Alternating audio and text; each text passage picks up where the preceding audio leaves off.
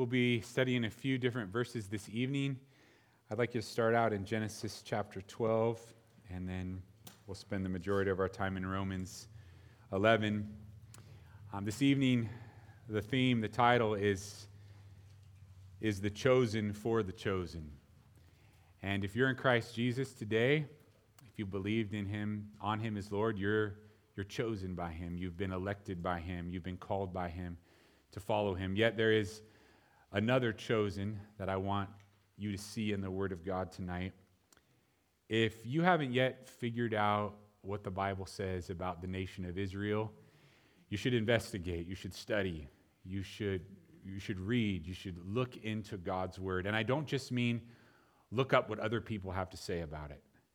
Now, I realize there's so much available to us. You can look up what other people say, but that shouldn't be the foundation of what you know is in the Word of God.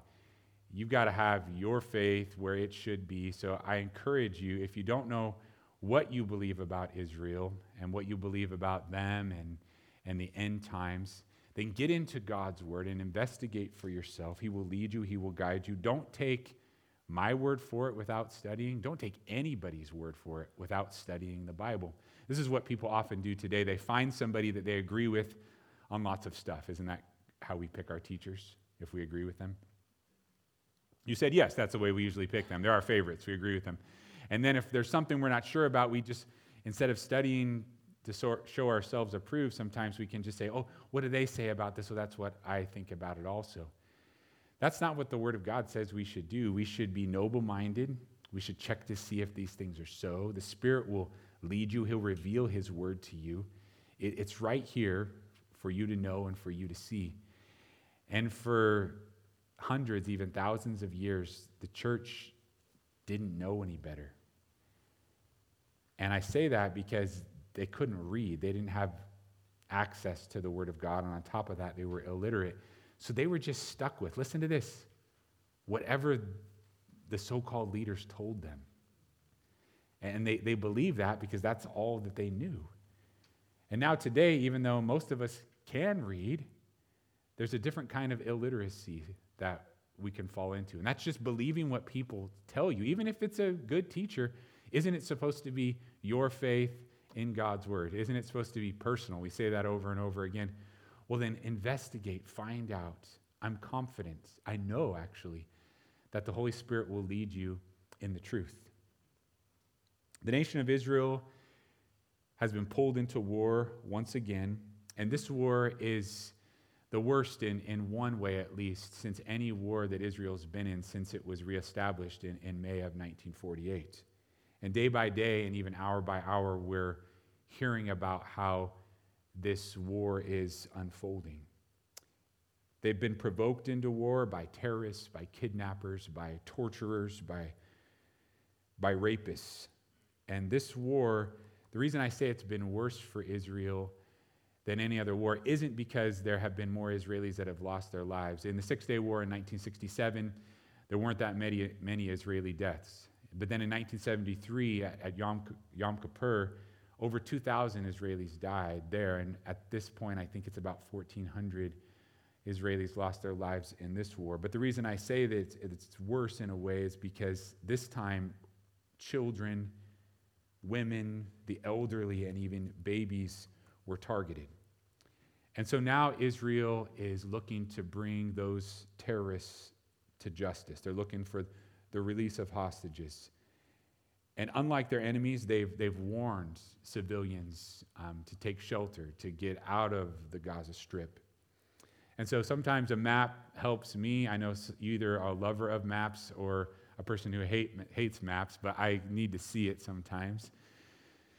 So Gaza, the Gaza Strip that you've been hearing about so much in the news, if you've been paying attention, is that piece right there along the coast.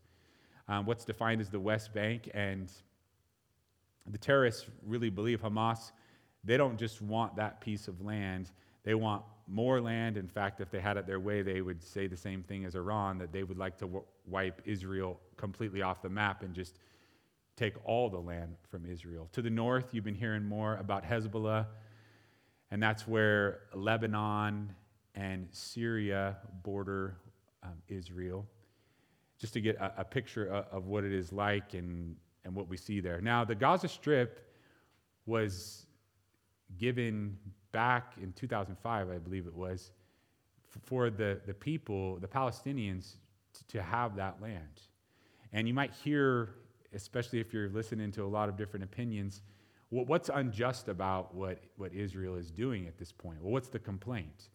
Well, Israel understands that their borders are important, and they can't just let anybody into their country because the Palestinians, many of them, especially those that are terrorists that live in Gaza, they want to destroy Israel, and they share this border with them. So the complaint is, you won't trade with us, you've blocked us off. But you see, like, from the American mentality, we've started to believe sometimes, like, we don't really need to know who's in our country. We don't really need to know if they're dangerous or not. Israel doesn't think that way. The nation of Israel says, we want to know who's in our country, so they block that border. Maybe you've seen recently, too, that now Egypt, which is also predominantly Muslim, has opened up their border so that some aid can get into the Palestinian people. But to make it clear, the nation of Israel, the government of Israel, is looking for those who have committed these crimes against their people. And they're handling it so much differently than the terrorists. You've seen it, dropping leaflets telling them who are caught in the middle to leave. They're not targeting hospitals. That's what their enemies do. They use civilians as human shields. And some have argued, and you'll see this escalate now in the coming days and weeks, that there should now be peace, and that Israel no longer has a right to seek out those who have caused this terror, that they don't have a right to seek justice, to punish those who have murdered and abducted their people. And you'll hear about de-escalation without discipline, without punishment, without consequences. And to make it clear, this is not personal vengeance. And I get personal vengeance tangled up with law and order sometimes. Do you get like that? You feel like you're the law sometimes. Like, I'll pay him back.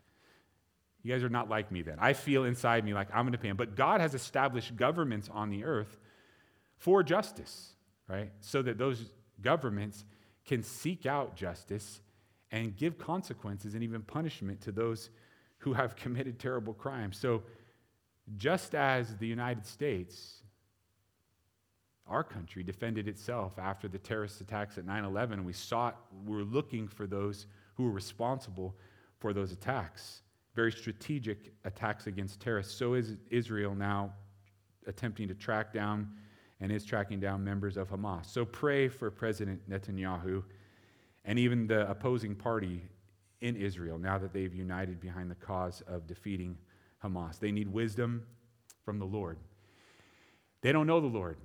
They don't know Jesus, but he can still give them wisdom, where to go, how far to take this.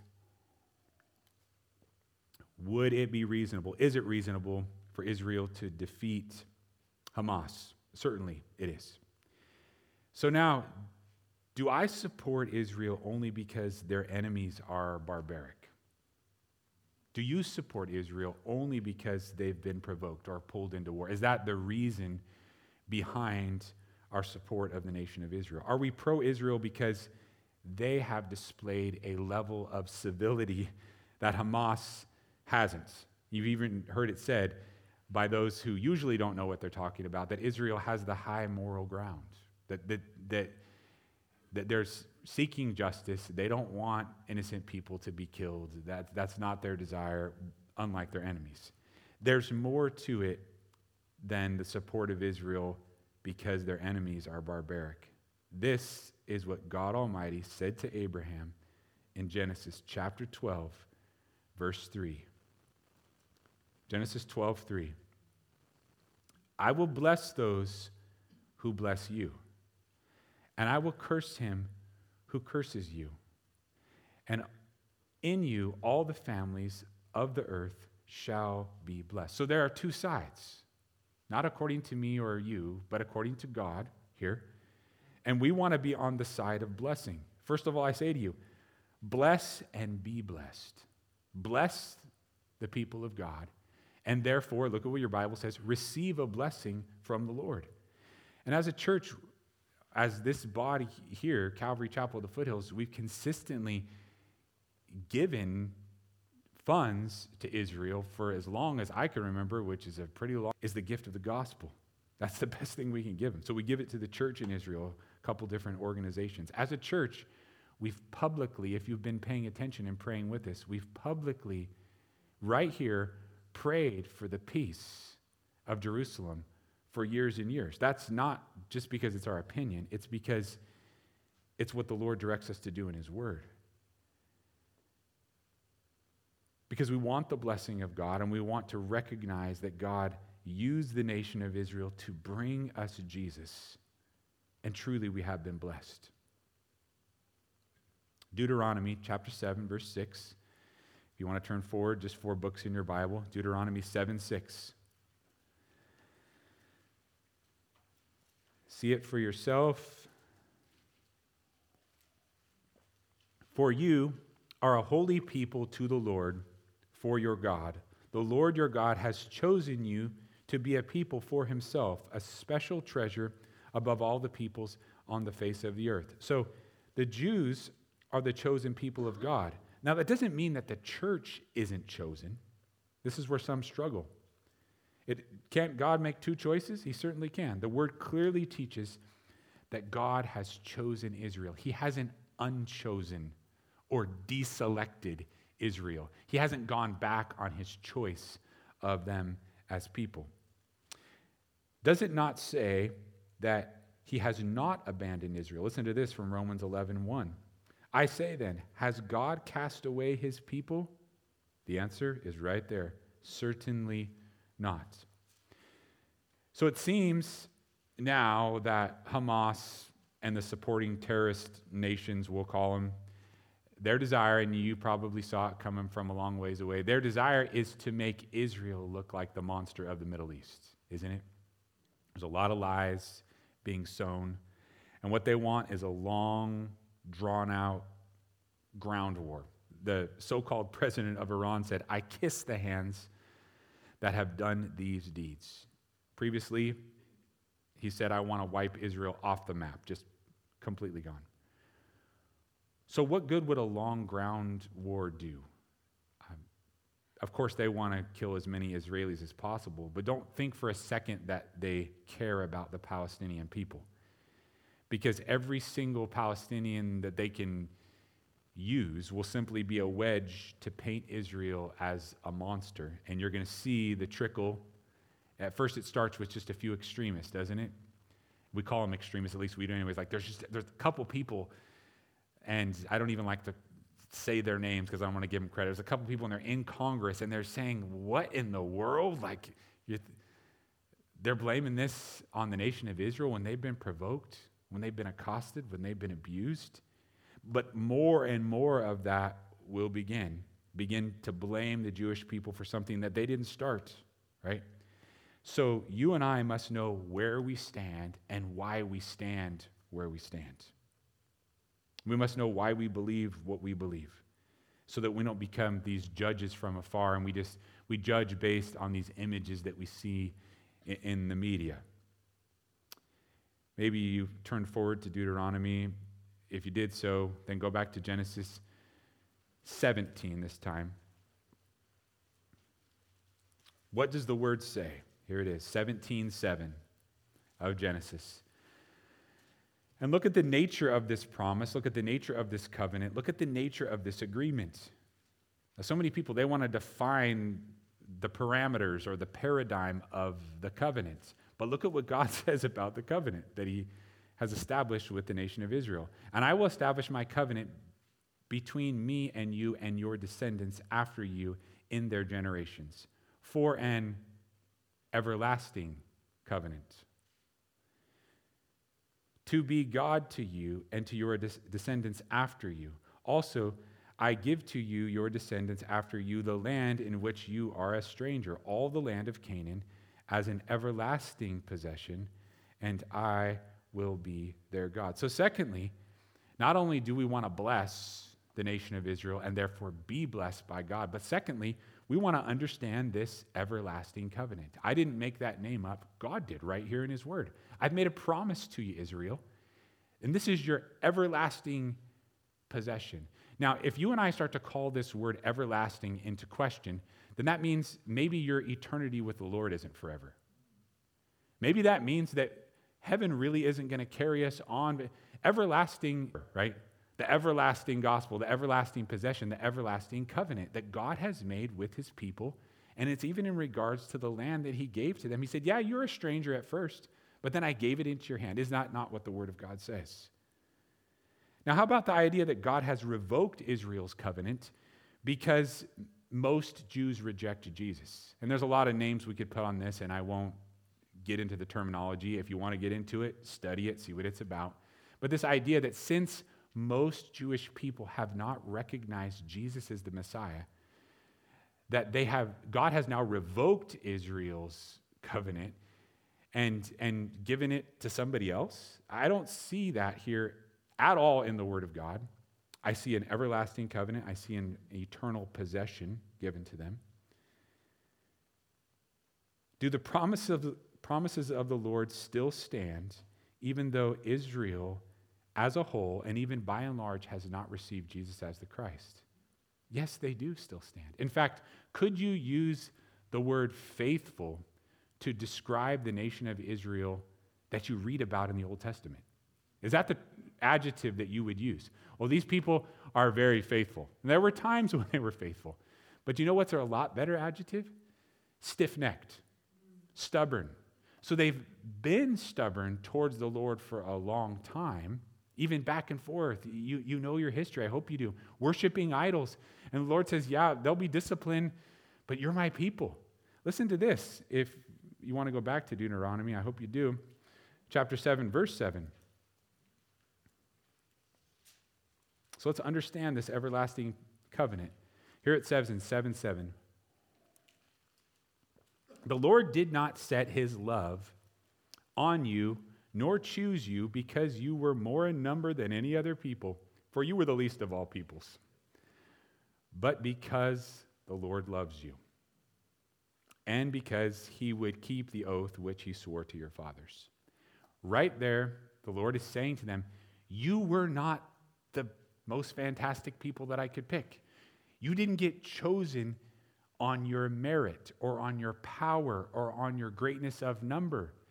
You got chosen because I'm a God of love, and I'm going to keep my promise to you.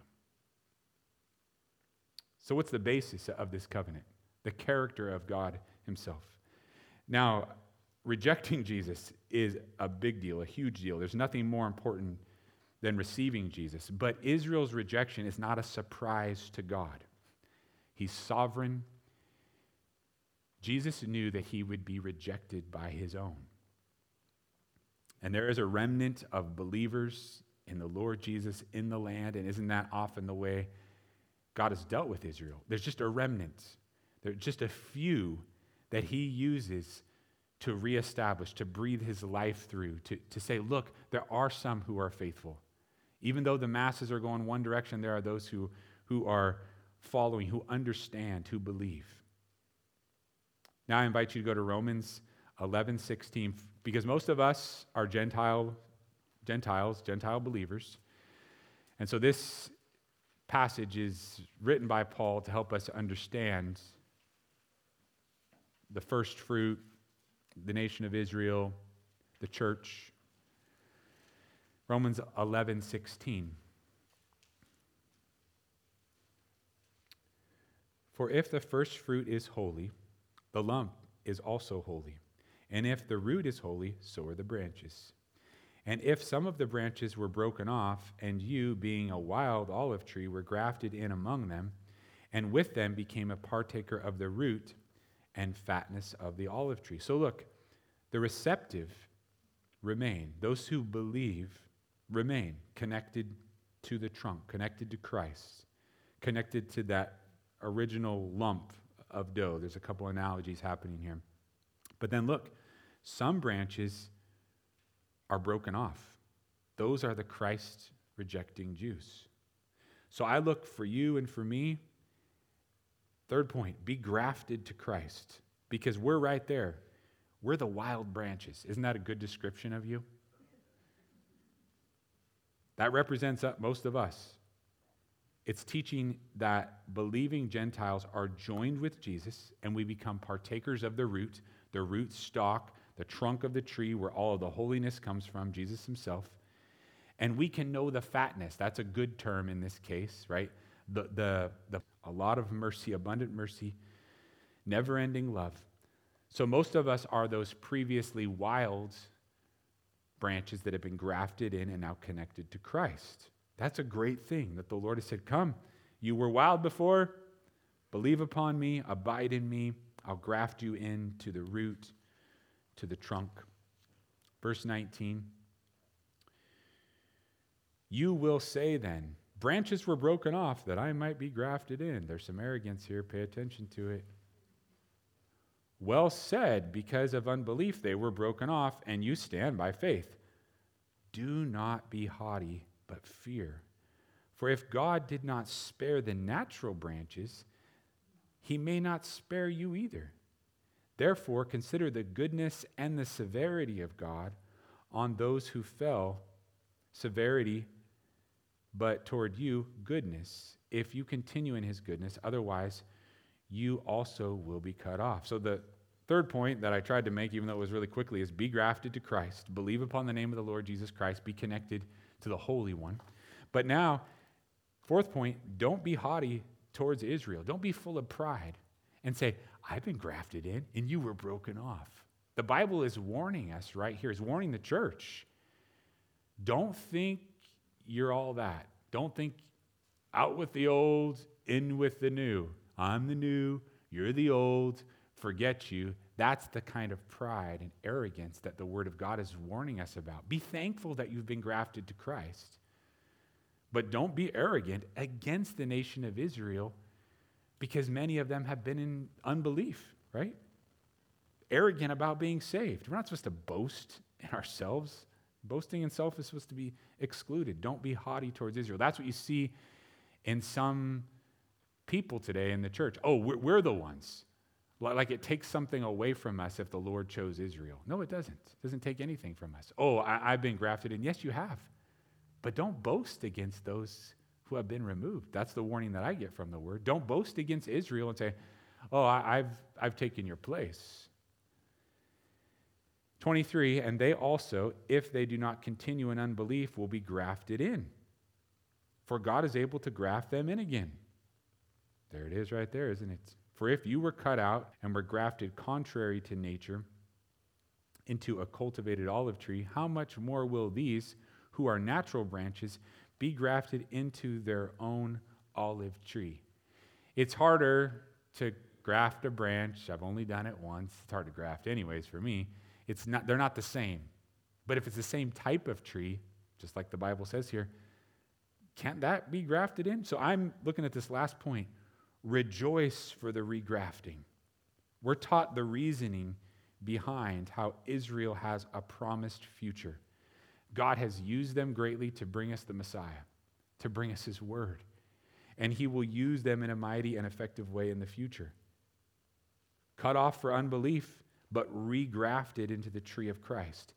If a mere person can graft a branch onto a tree, can't God reconnect, and he says here that he will, those who need to be brought back into right relationship? That's exactly what will happen. Now look at verse 25, Romans 11:25. For I do not desire, brethren, that you should be ignorant of this mystery. Like, don't think that you know it all. There's a mystery here about the disconnect because of unbelief and then the regrafting, lest you should be wise in your own opinion. Another admonishment towards pride. Don't think that you know what's going on when you don't. That blindness in part has happened to Israel, that God has allowed, this is what it's saying, a blindness to come over most of the Jewish people so they don't see their Savior. Happened to Israel until the fullness of the Gentiles has come in. And so all Israel will be saved. As it is written, the deliverer will come out of Zion, and he will turn away ungodliness from Jacob. For this is my covenant with them when I take away their sins. I rejoice for the regraft. To think of the Jewish people coming and receiving their Messiah, their Jesus, what gladness that brings to my heart, because it's the plan of God. He's told us. He's given us his word, the prophetic word here. Now, when it says all of Israel will be saved, it's not teaching that they're saved because of their nationality. There's only one way to be saved, by grace through faith. But saying here that instead of as a whole the nation of Israel rejecting Jesus as Messiah, as a whole, even the leadership, even the government of Israel saying, we accept. It's not necessarily, every single individual, although you could interpret it that way, that at this time, couldn't God save every single Israeli at that time? He certainly could. Israel was reestablished 75 years ago now, and that was a miracle in itself. And now it's difficult to deny that the Lord has his hand on the people of Israel in a very unique way. Was it the dispensationalist Christians that caused the nation to come back into the land again? Did Christians manipulate that into happening? Was that a work of people, or was that a work of God? It was a work of God. It was amazing, supernatural. It's the renewal of the Lord, not the renewal of man. Today there is that blindness in part on the spiritual eyes of Israel until this predetermined number, and only the Lord knows that number, of Gentiles come in and are saved. And then at that point, the nation of Israel will be enlightened. And they will see Jesus for who he is, sent from heaven to live and to die and to rise again. So this connects with the ministry of the 144,000 in the book of Revelation, 12,000 from each tribe. This, if I had to have a favorite, is my favorite prophecy of Israel returning to the Lord and recognizing who their anointed one, who their Messiah is. And it's in Zechariah chapter 12, verse 10. Prophetic regarding Israel. It's clear, the house of David. Zechariah 12:10, and I will pour on the house of David and on the inhabitants of Jerusalem the spirit of grace and supplication. And they will look on me, whom they pierced. Yes, they will mourn for him as one who mourns for his only son, and grieve for him as one grieves for a firstborn. Them realizing, look at what our ancestors did. We were looking for the Messiah. We missed him. This is what the word says about the restoration of the people of Israel. What a wonderful day that will be. Even though they'll grieve, they'll say, what have we done? They'll come and they'll have the spirit of grace and supplication. It's a part of prophecy. It's a part of God's promise. Isaiah 53, well known by so many, is a prophecy. It's looking forward, the time it was written, to what Jesus did to pay for our sins. Our sins have us messed up. They have us confused. They have us chasing all sorts of emptiness. They have us condemned. And Isaiah 53, one of the most powerful chapters in the Old Testament, speaking forward about what Jesus will do, down to the detail. But there's something that is very arresting about Isaiah 53, if you pay attention, that it's written in the past tense. It's not written in the future tense. And I believe it's because it's Israel looking back and saying, look at what's happened. Surely he has bore our griefs. He's already taken those griefs and our sorrows. Isaiah 53, chapter 4. He has borne our griefs and has carried, there it is again, past tense, our sorrows. Yet we esteemed him stricken, smitten by God, and afflicted. The people of God recognizing, look, we esteemed him stricken. He laid down his life for us. He said it is finished. But he was wounded, once again, past tense, for our transgressions. He was bruised for our iniquities. And the chastisement for our peace was upon him. Jesus died for the sins of the world. But there will come a day when Israel will look back and say, look, we bruised him. He was wounded for us. And by his stripes, we are healed. All we like sheep have gone astray. We have turned everyone to his own way, and the Lord has laid on him the iniquity of us all. Seeing, look, this isn't just for us. This is for that he would bless all the nations of the world through us. And now all the iniquity from the whole world has been laid on Jesus so that he could pay the price for that. So in the coming days, I pray and I hope that it's not a long, long war. And I pray and I hope that other nations don't get involved, that Iran's not stepping in, and then that United States isn't stepping in, it doesn't escalate. It could, we're talking about de-escalation, it could escalate, right? That's for sure. At the same time, it's not like this blank check of like, no matter what Israel does, it's a good thing. But I want you to know where you stand and where we're going. There's been a lot of questions, and questions are good if they cause you to get to the truth. People saying, well, what has to happen before Jesus can return for us? Nothing has to happen before Jesus can return for us. Even the nation of Israel didn't necessarily have to be restored to its land for Jesus to return. Now, Israel being returned to the land 75 years ago is an indicator that, Lord, now it's making sense to us what you've said about the Jewish people in the end times, right? Now we understand and we see that it's those birth pangs and it's getting closer to birth, but nothing else needs to take place. If you'll study the prophetic, and are you studying it with me? I hope you are, for Jesus to return. He designed his word that way in all of his infinite wisdom so that you and I aren't sitting here checking boxes and charting out for the Lord. Okay, Lord, you're a little behind schedule. No. Instead, he says to us, these are the signs of the time. This is what it's going to be like. This is the spirit of the Antichrist. And understand this completely. What's happening right now through Hamas is the spirit of the Antichrist. It's a replacement for the one true God. It's a replacement for Jesus. Islam has been that from the beginning. 1,500 years ago, it started that way. Oh, instead of that, we've got a more pure truth than you had before. So don't be duped. Certainly not by the geopolitical developments that you see in the news, but also understand that the Lord knows he's given us these prophetic words to build our faith. Lord, I'm thankful to you because I'm a person who waffles a lot. I'm thankful that you gave me your specific word, your powerful word with so much in it that if we're willing to see it, just can't be denied. Lord, help us to come and to call upon you and to have an expectancy. Lord, I see that your church overall isn't very expectant. And we should be, Lord. We ask you for forgiveness. If we've been living like you're not going to come back, that's not how you want us living, Lord. I pray that the events and how they connect to your word would stir us up, would make us eager to serve you with all of our hearts.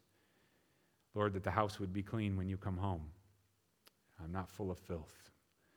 That you would find us loving you and worshiping you and making disciples, Lord, of even our enemies. Lord Jesus, we pray in your name. Amen.